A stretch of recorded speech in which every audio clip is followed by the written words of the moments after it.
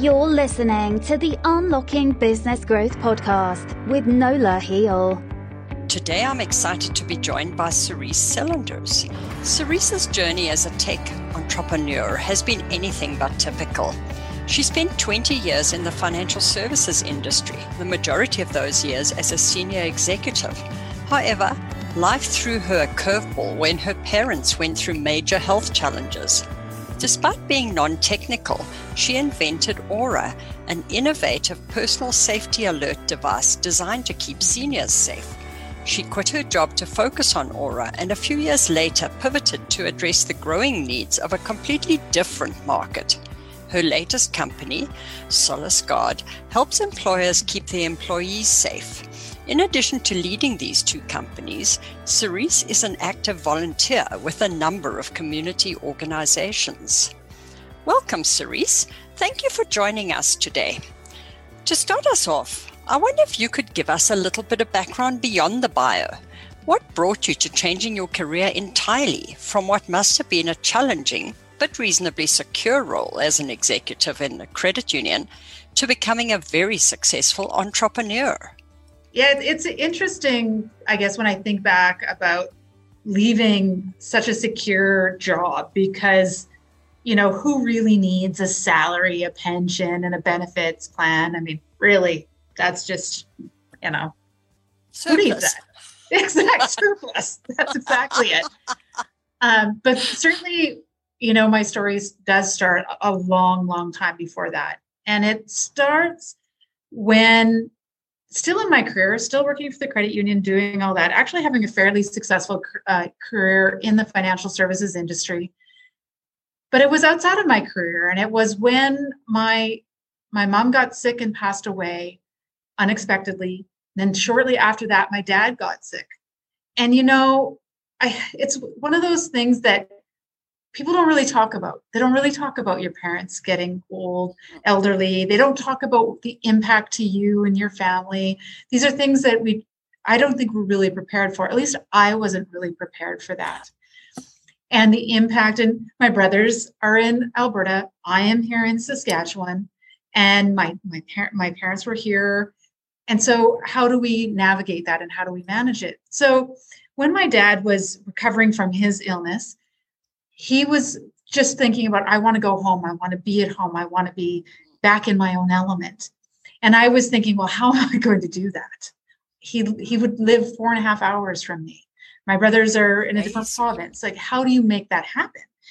And so I started to look for solutions that would help him to stay safe and give me peace of mind. And there really wasn't anything on the market that he would wear or have anything to do with, because medical alert devices were absolutely not for him. He's young, he's independent, he still drives, you know, that's not for him. And so I started thinking about different ways. And that's when I came up with my first startup, which was Aura. Aura is a personal wearable safety device that's a lot more modern, mobile, etc. So I had this idea, but remember, I'm working at this job. And so I did it a bit on the side. I was also doing the MBA at the time, and we had an entrepreneurship class.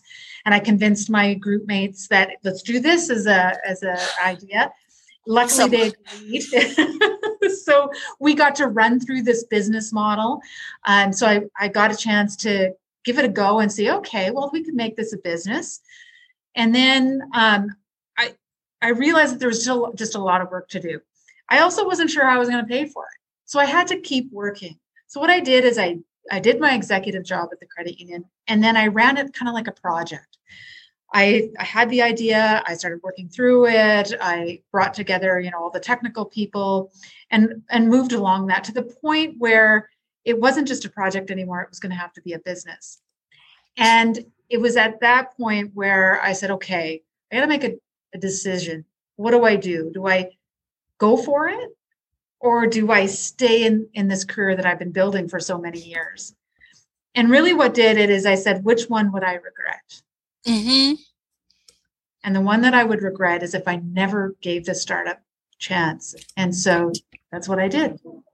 Again, who needs salary, pension, benefits? I set that aside. I have a very supportive husband and took the leap into Aura, my first startup. So that's kind of how it all went down. Oh, yeah, absolutely. I mean, as you say, a tremendous challenge and bravery, but a couple of circumstances that just came together and were appropriate to give you the opportunity. Well, I mean, I'm certainly very pleased you did take the leap, because it's a very valuable safety device that you have created there. Can you perhaps tell us what it does, just for the listeners? Sure. So again, my first startup, I have two, so we'll hopefully cover the second one. We'll go through both, yeah. Okay, good. Yeah. So our first one, Aura, which is Aura A, is a personal wearable safety device. And it's a very discreet device that can be hidden, so to speak, in various holders. So there's the jewelry like I'm wearing right now, that the device is inside, or in a belt loop clip or another pendant. The idea is that the person who's wearing this safety device doesn't have to feel as though they're a target, doesn't have to feel self-conscious about wearing something where people are going to notice it. So it gives them that an anonymity, if you will, that they can have this and still be safe. So you have the device, it pairs to a smartphone, and you set up your contacts. So I would, if it was for me, I would set up, my husband and maybe some friends. And in the event of an emergency, I simply press the button on the back of the device. An alert goes out to my contacts where they receive my GPS location. Awesome. And if by chance they can't reach me, then there's the device instructs my phone to call 911 as a backup, of which they're all aware of. So that's a basic functionality of how Aura works. Yeah. And Aura's also evolved from the perspective of our user base. Certainly we have older adults that use our product, but we actually now, the vast majority of Aura users are for women who are facing gender-based violence. So interesting. Yes. That is yes. Well, awesome. Really sad, quite honestly, but fantastic that they feel comfortable enough to have the Aura with them all the time and just keep it. Yes. And we have multiple organizations across the country who have generally not-for-profit organizations that work with these vulnerable people. They have purchased the devices and provide them to predominantly women who are at risk. So it's been an evolution even for Aura to see what's needed, because just quite frankly, there are people who are in unsafe situations and they need to be able to call for help quickly. And that's really what we do. So are you still operating exclusively in Canada, or have you moved to other vulnerable locations as well? We've always been certified to sell in Canada and the United States. Nice. And so anyone from either country can purchase our product. Fantastic. And then you took the Aura and created a new company. You were that excited in this entrepreneurial endeavor that you were brave enough to do it a second time. What did you do there? There's some big assumptions that you made there. Oh, okay. I hope they're positive assumptions.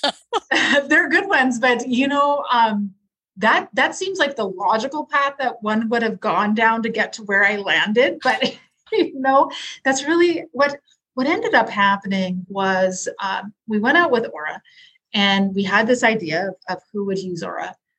But the market, and this happens sometimes, the market had a different idea. And what was happening is that businesses were coming to us and they were saying, okay, yeah, we know you have this, but hey, I've got these employees that work alone or at risk or whatnot, and we could use this for them. So we said, okay, we'll make that happen. And we tried to do Aura and Aura Pro. And I was just kind of hanging on to both. Yeah. And that side just kept growing and growing, and there's more and more demand. And then their businesses were saying, or people were coming to our website and then they were getting confused. They're like, well, are you for individual people or are you for businesses? And it was actually a scenario where I realized that I couldn't just continue to mush them together. that we really had to make a pivot and a decision to say, okay, the market for seniors in particular at the time, we're a little early, for the elderly, the frail elderly. Is a smartphone something that they're going to have? Is this the right product for them? This was before we started working with vulnerable women. Mm-hmm. And so this market just really wasn't taking off for us. And so out of necessity, quite frankly, we said we need to focus on the B2B or the business to business market. And so it was a matter of preservation, and it was also a matter of following, where the demand was. And so we said, well, we can't just sort of duplicate what we have. We need to create a new identity. Plus, the businesses were telling us they needed more. It wasn't just a panic button. They wanted the ability for employees to be able to check in and check out during the day on software. They wanted the ability to maybe monitor their staff on their own. They wanted all these other things that make sense for businesses that don't make sense for individuals. Right. And so two-way communication, rather. Yes. Yeah. It's same core technology, but a totally different use case. And so it was in the end of May in 2019, we launched Solus Guard. So Solus Guard is geared totally towards employers who have employees that work alone or at risk. And we provide them with a full suite of safety solutions to achieve that result. So that's kind of how that happened is, I'd love to say I was, had this genius idea, but really it was the market telling me what we needed to do and our business and our bottom line saying that we needed to go this route. Right. Well, that makes a lot of sense and a very smart pivot to keep them separate in a way, both to not confuse and maximize the advantage of both markets and not cross-subsidize either and almost lose track of, well, the one actually perhaps isn't profitable and it's being subsidized by the other, but you never that way ever realize why the bottom line isn't growing. You've got this constant cash drain, but until you do appropriate accounting and identify the profitability, it's way smarter to just keep them separated and clearly identifiable. And that way you can probably grow faster because you can independently focus on each product. Right. Yes. Well, and what we did is we didn't focus. So this is what's interesting. So we took our focus off of Aura. I left it essentially to tread water, if you will, because it was important. We have customers. We have people who use it every day. They rely on it, including my dad. And it was important that we keep it there. We put no focus on it whatsoever. All of our focus, as you said, was on Solus Guard. So by focusing on it, by going after that market, by delivering, the products and services, but also running a good business, we've grown it considerably. Like it's grown significantly faster than the Aura size. But what's really interesting is just lately, and granted, this has a lot to do with COVID and the increase of violence against women, is that just lately, even though we have no focus over here, now the market is pulling us again, saying, "Hey, we need this." So we've been fortunate in that we kept Aura going. It's still been kept up. We can respond to what the market needs. And I don't know if this will be short-lived or long-term scenario. But like what we experienced on the business side, now we're experiencing back on the individual side, but in a different way. Very interesting. Have you found any form of a slowdown on the Solus Guard side with businesses not operating as extensively, or is it pretty steady on that side? Right at the beginning, of the lockdowns in March, April, May, the spring of last year, certainly our leads were really cut. Like there was a lot of organizations that we were dealing with that those organizations were hit really hard, and so they were struggling financially, and they said, "Well, we can't look at anything, even these safety devices. We just can't do anything. We're just trying to survive." Right. And so in the early days of the lockdown, we certainly saw a definite slowdown of that perspective, from leads and sales. But since then,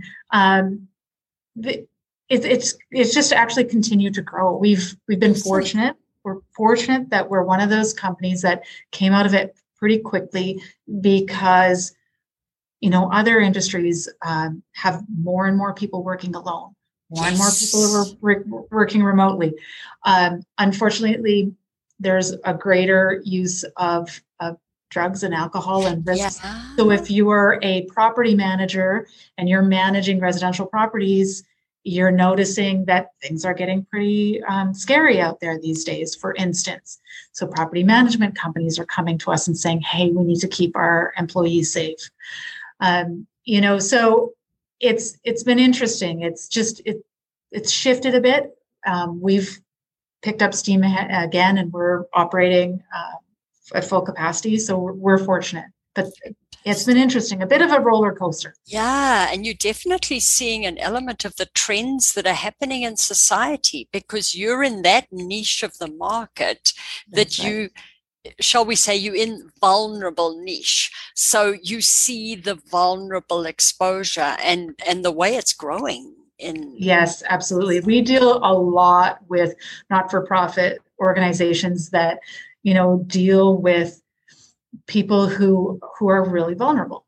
And it's interesting, because on the one hand, on the Aura side, we provide solutions for these women that are at risk. But on the other hand, we provide solutions for the employees of the not-for-profit organizations that their employees are at risk. Yes, absolutely. And you're seeing growth on both sides, which really does show that the statistics we're seeing is showing that this lockdown has been bad, and you wonder if it's the mental health aspect that is triggering some of it, or if it's the isolation that people are together and cooped up and frustrated. But yeah, that's unfortunate, but great for your business. That's right. Good for the bottom line, because you keep selling products. And also good that we, I do feel very proud that we have something that can help people. They are in this horrible, unfortunate situation, whether it's workplace or personal, but at least we can come in and provide them with peace of mind and a feeling of safety and a feeling of security that they couldn't get before. Yes. So we can do that for them. So yes, it is horrible that this is happening, but at the same time, we're here for them. Yeah. And just as much as we're here for truck drivers that are, on the road a lot and that are isolated a lot, or a parole officer who's, got to deal with these sorts of situations. So we have a very broad and diverse and customer base, because there's just so many people who are skilled remote workers. Right. Potential use cases are vast. They are. You wouldn't necessarily need to change the product or service that you offer significantly to suit each one of those micro markets within the greater use case. Exactly. Fantastic. Great invention. I must congratulate you on your accomplishment on that. You must have had significant challenges along the way. Have you had any tricks or secrets that you've used to grow the company as you've progressed through the years, or either of the companies through the years? Yeah. Well, the interesting thing about me and leading the company and inventing, if you will, this concept is I'm a non-technical founder of a very technical products and very technical company. And, that comes with a whole set of challenges, of course, also a whole set of opportunities, because I have a diverse business background. But if there's anything that I've learned from the very beginning, is that I have to rely on a lot of people, right? Like, this is not something I can build on my own. I have to go out. I have to first of all, be extremely inquisitive and ask a tremendous amount of questions and learn a lot, for sure. But also then seek out and surround myself with the best people in the industry, not just technically, but also ones that are willing to work with somebody like myself who is non-technical, who are willing to come on this crazy journey with me, who are willing to work with somebody who they have to take a little extra effort because I don't know the ins and outs of. Also the kind of people that I can trust. Yes, big part of it. Exactly. And so through this whole process, there's a lot I just don't know.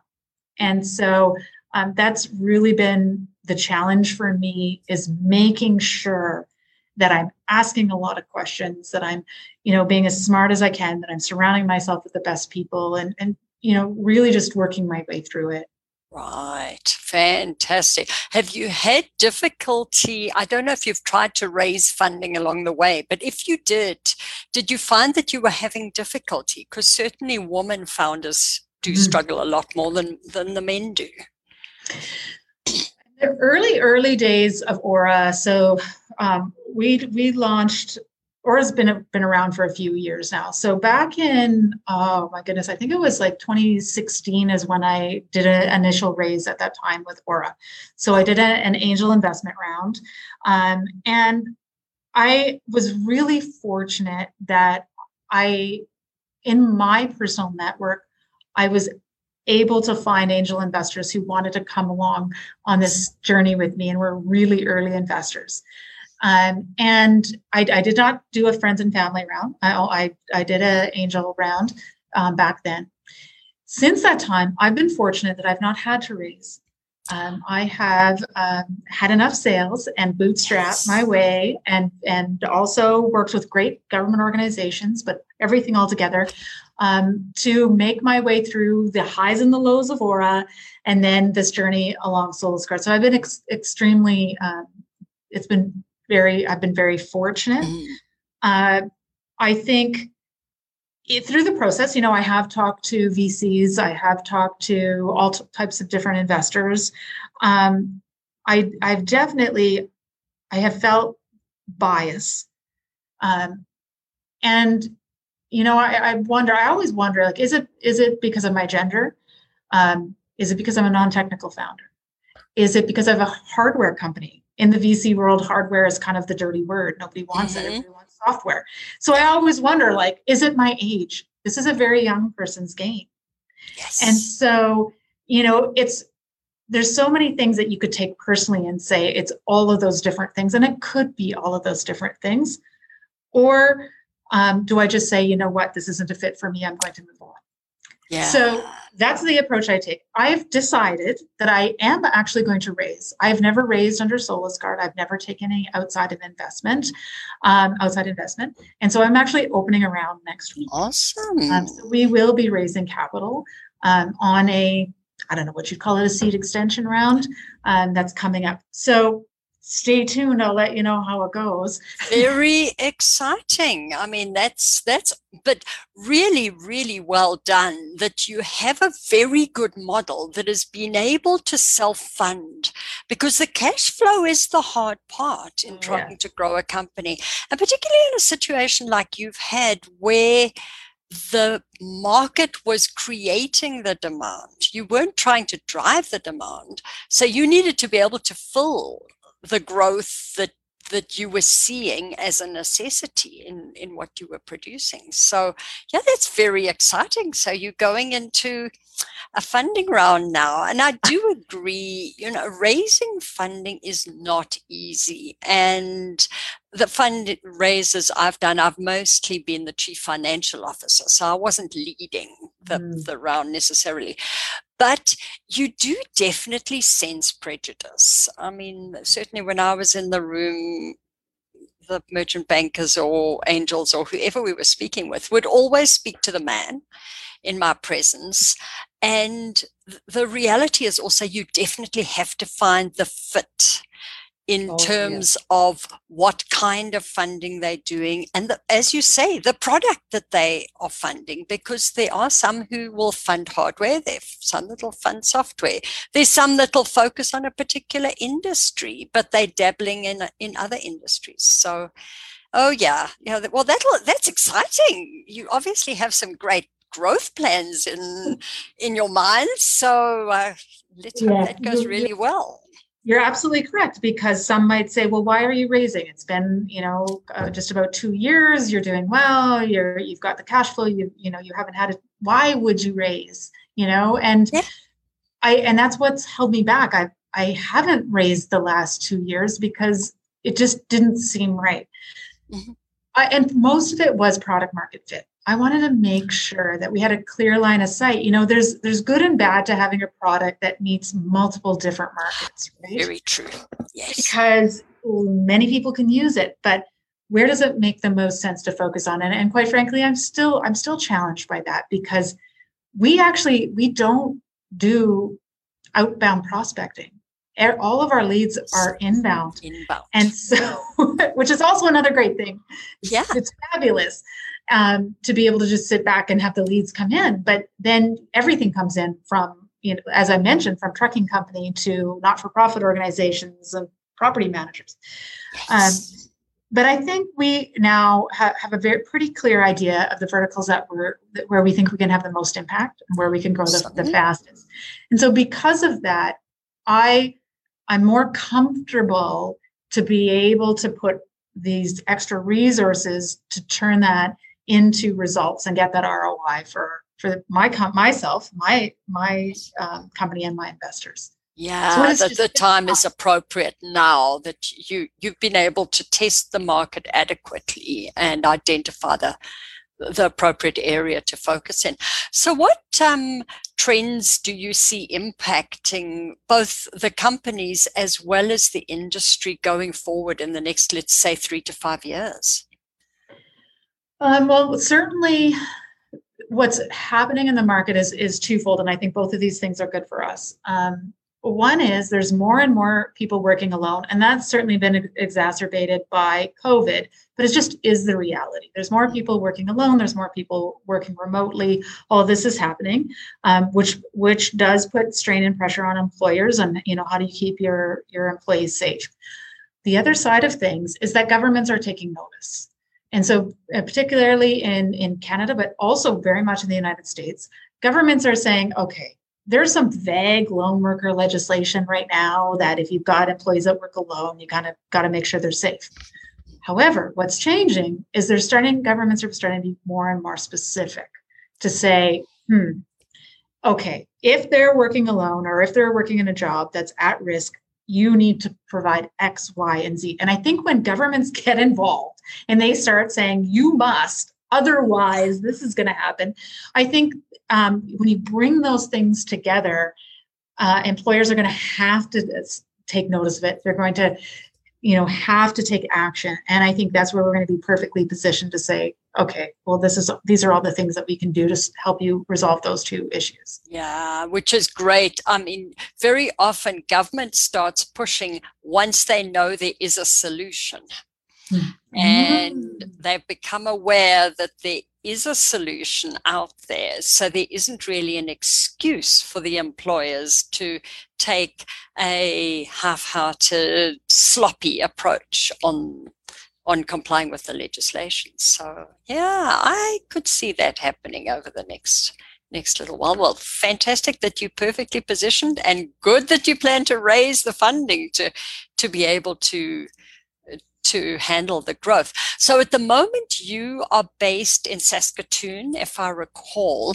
Do you do all of your manufacturing and the technical side within the province, or are you spread across various locations? Well, we're spread, which is probably of no surprise. And we were this way before COVID, and certainly will be this way after. Our team, the majority of our teammates are here in Saskatoon with me, but we do have developers in Regina, in Toronto, in BC. So we do have people across the country in terms of software. Our hardware, we have a fantastic partner out of Quebec and have from day one, and we manufacture out of Quebec. So that's also a major differentiator from us in terms of wearable technology. First of all, is not designed, built, and distributed in Canada, and yet we do all of those things. Yeah, and spread across the country. So you're also not vulnerable to a particular location. Like I think back on the floods in Calgary, if your Mm. factory had been in a building downtown in Calgary at that time, you could have been shut down if that's where you were doing 100% of the manufacturing and programming. Whereas this way, software and hardware are in a variety of places. So one would hope that you'd be able to get inventory even if one location were shut down. So that's awesome. But also necessary, I would think, because the software skills are a hot commodity at the moment. Exactly. Well, that's exactly it. Software developers are extremely hard to come by, period. And they're in demand everywhere, all over North America. And one of the, it's made it a level playing field for everybody because they're not all concentrated, in Silicon Valley or Kitchener-Waterloo or, whatever the case may be. They can really be anywhere, and you can live anywhere and work for any company anywhere. Yes. So that's been helpful for sure. Because I can tell you in Saskatchewan, we have a major problem in that we have got a booming tech sector and very few software developers. So we need the ability to be able to reach out across North America to find talent. But so is everybody else. It's just, well, yeah, in one of my former lives, as they describe it, one of my previous positions, the chief executive was very opposed to not having people physically within the company. And that's the exact area that we struggled, because there just is not a large enough supply of appropriately high quality trained software developers. Exactly. And the other mistake was, if one of them works through the night to complete a project, you can't expect them to be in the office at 8 the next morning. They do not work a defined schedule. They work to a task. So allow them to do their best work. Exactly. And I you know what? I think you hit on something. And I think that is, talking about trends, I think culture is going to win. I think that's what's going to win the day. I think organizations that quickly figure out how to build cultures that work in these environments are going to be able to not only attract key people, but retain them. And even our little company, it's extremely important that we, first of all, recognize that there are people with different skill sets who have different cultural backgrounds, that have, completely, different geographical regions, but also operate at different times. We've got some people who are really great in the morning, and some people who like to work, as you said, all through the night. Exactly. And so if we can recognize that and manage our tasks and manage our production according to the way that they like to work, I think that makes for a great culture and therefore makes for a great business. Absolutely. And everyone can benefit from each other's differences that way, because I'm a firm believer in diversity. And I do mean diversity of culture and thought, and in this case, geographic location and everything. It just brings that very different flavor. And they've also proved that the diverse companies grow dramatically better. They're stronger, more stable, and they grow faster, which is so too. Phenomenal. So you've been highly successful. Do you have any thoughts on what perhaps makes some entrepreneurs and their companies successful while others really struggle? It is this strange combination of being gritty and having that tenacity to stick with it. Yet at the same time, you've got to be extremely flexible and be willing to pivot. And so it's almost like these two opposing skill sets, or maybe not opposing, but conflicting skill sets, right? That you come along with. But when I think to, some of the entrepreneurs that I know that are really successful, that's what I find. I just find that they've got this dogged determination and they're going to go after it and they're not going to let things get them down and they're going to do all these things. But at the same time, they're not too proud or to sit back and say, I need to change. I need to course correct. I need to, rethink this. And so it's a delicate balance, but I think there's something there. That's awesome. Do you also find of the ones that that are very successful, are they more inclined to listen and approach things as a team, or are several of them more singular in their approach? Because I have also heard that the statistics say that women are naturally more team focused, and men very often lead by example or by themselves. So have you noticed any trend on any of those aspects? When I think about entrepreneurs that I know that are highly successful, and the ones also that I really admire, most, by the way, are women. Some are men. There you go. Interesting. And I think about them, and I would say they're both. I would say they have a very clear vision. And they lead. Absolutely. They are the leader. They are the CEOs and they're the founders of their company, and they absolutely lead. But I also think that they have a natural inclination to collaborate. And so I think that part comes naturally to a lot of these people. And so, I think it's a combination, but I would say these are naturally born leaders who. Yeah, they've got a clear vision. So those are probably the two strong aspects. It's the vision and the collaboration. And the style may be different in the way the leader operates, but those are two pretty core critical elements that certainly indicate a certain level of success. So what worries and excites you about the future as we move forward, either for the company or just generally in our market or for Canada? The same things that worry me excite me, and excite me worry me. I think the industry that I'm in there's no one clear leader. And we have every opportunity to get out there and grab that position. This is right for me and my team to go out there and grab it and take the leadership role in North America. And so that excites me. And what frightens me is that somebody's going to get there before I am. And so that worries me. Yes. So it's both at the same time. And as I said before, everything is starting to happen right now. The next 3 to 5 years, we're really going to see this shift to ensuring that our skilled remote workers are safe. And we just want to be the ones that are leading the charge. Yeah, that you're in the right place at the right time. Well, at least your technology is, shall we call it, mature for a software product? So you're ready to grab the market, shall we say, and then evolve as you need to moving forward. Because that's also the reality. You probably have to constantly upgrade and change, shall we say. So that's part of the excitement of a software company. Yes, always iterating. Yeah. Our hardware stays pretty static, but our software, yes, always growing and evolving. And what we do and what sets us apart from anybody else in this industry, because we own everything end to end, our stack is owned by us end to end. We're the only ones that can say this concurrently.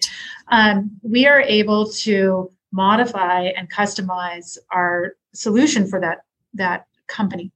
And so we don't do it for every single person, but certainly for organizations of scale. And so in order to be able to meet the needs of that organization, we have to, change our product a little bit for them. So we'll always be developing and changing. But, I can say we're a mature product for sure. We've spent a few years at this, we've made some mistakes. We're still going to make some mistakes. We're still going to change. But I would say we've got a pretty solid product, and we save people's lives. So I think we're ready to go. Which is why we're raising. We're ready to scale. Yeah. And we, as a type of company that we are right now, as a hardware, software, safety company, you can't just scale when you're not ready. But we are ready. We're ready to scale, and the time is right. Yeah, no, that's great. I mean, I do know of a couple of software companies who attempted to scale before they were fully confident that they were mature. And unfortunately, you land up evolving or frittering in a variety of areas all simultaneously, which stretches the company way too much and actually weakens it at the end of the day. So, yes, absolutely. Yeah, no, it's a great position to be in. So for the listeners, do you have any thoughts that you would like to leave us with? Well, I don't know when this is going to air, but I do know that International Women's Day is on Monday, and a day that is really, really important to me. And I've been around a bit, and as have you, and we've seen a few things. And I want to see women be more bold. I want to see women be the leaders that I know that they can be. And we are seeing more of that. And I'd love to see women in industries and areas that they typically not felt that they belong. And technology is a big one, because what I've observed, and this is a general statement, but what I've observed is that men tend to build great tech products and then find a solution. Whereas I find women tend to see the problem and come up with a solution and then aren't sure how to solve it. And I think that when you get to the point when you're going to market, who's going to win the day every day is a product that solves a real problem. And so I think what women, if I could speak especially to the women listeners, is just to say, if in your life you have observed something, experienced something, have lived something that you think needs to be solved, whatever that is, and whatever area that is, and you have an idea to solve that problem, whether or not you can solve that problem is irrelevant.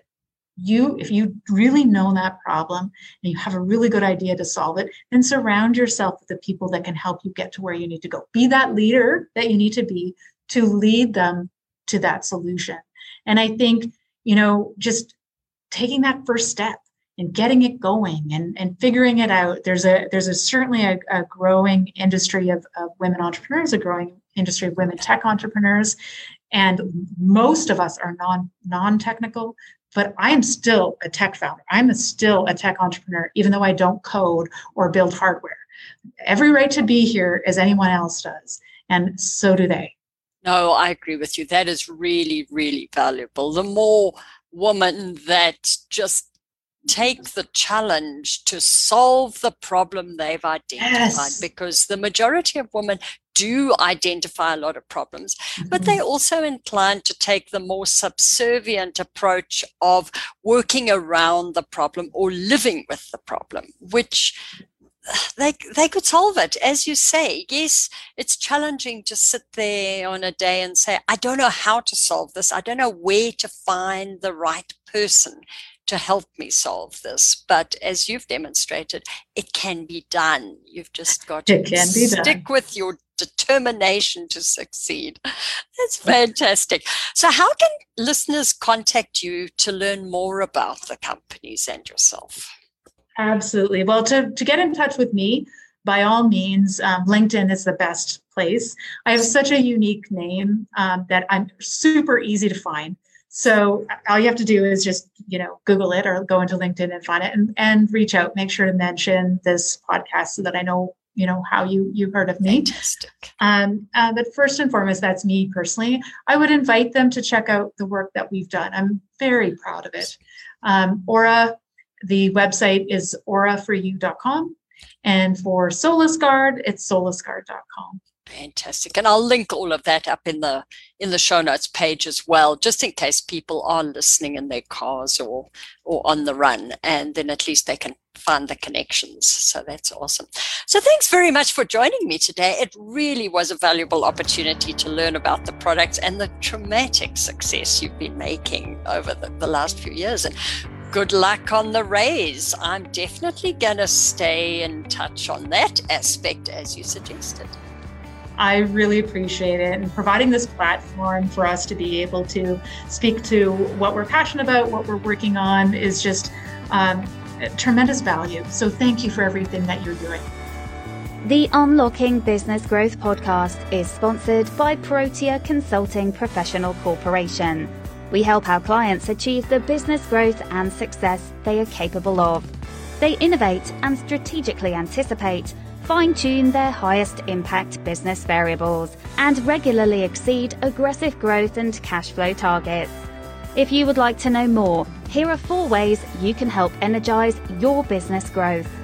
Number 1, subscribe to the Unlocking Business Growth podcast to hear from other companies that have overcome growth hurdles they have experienced.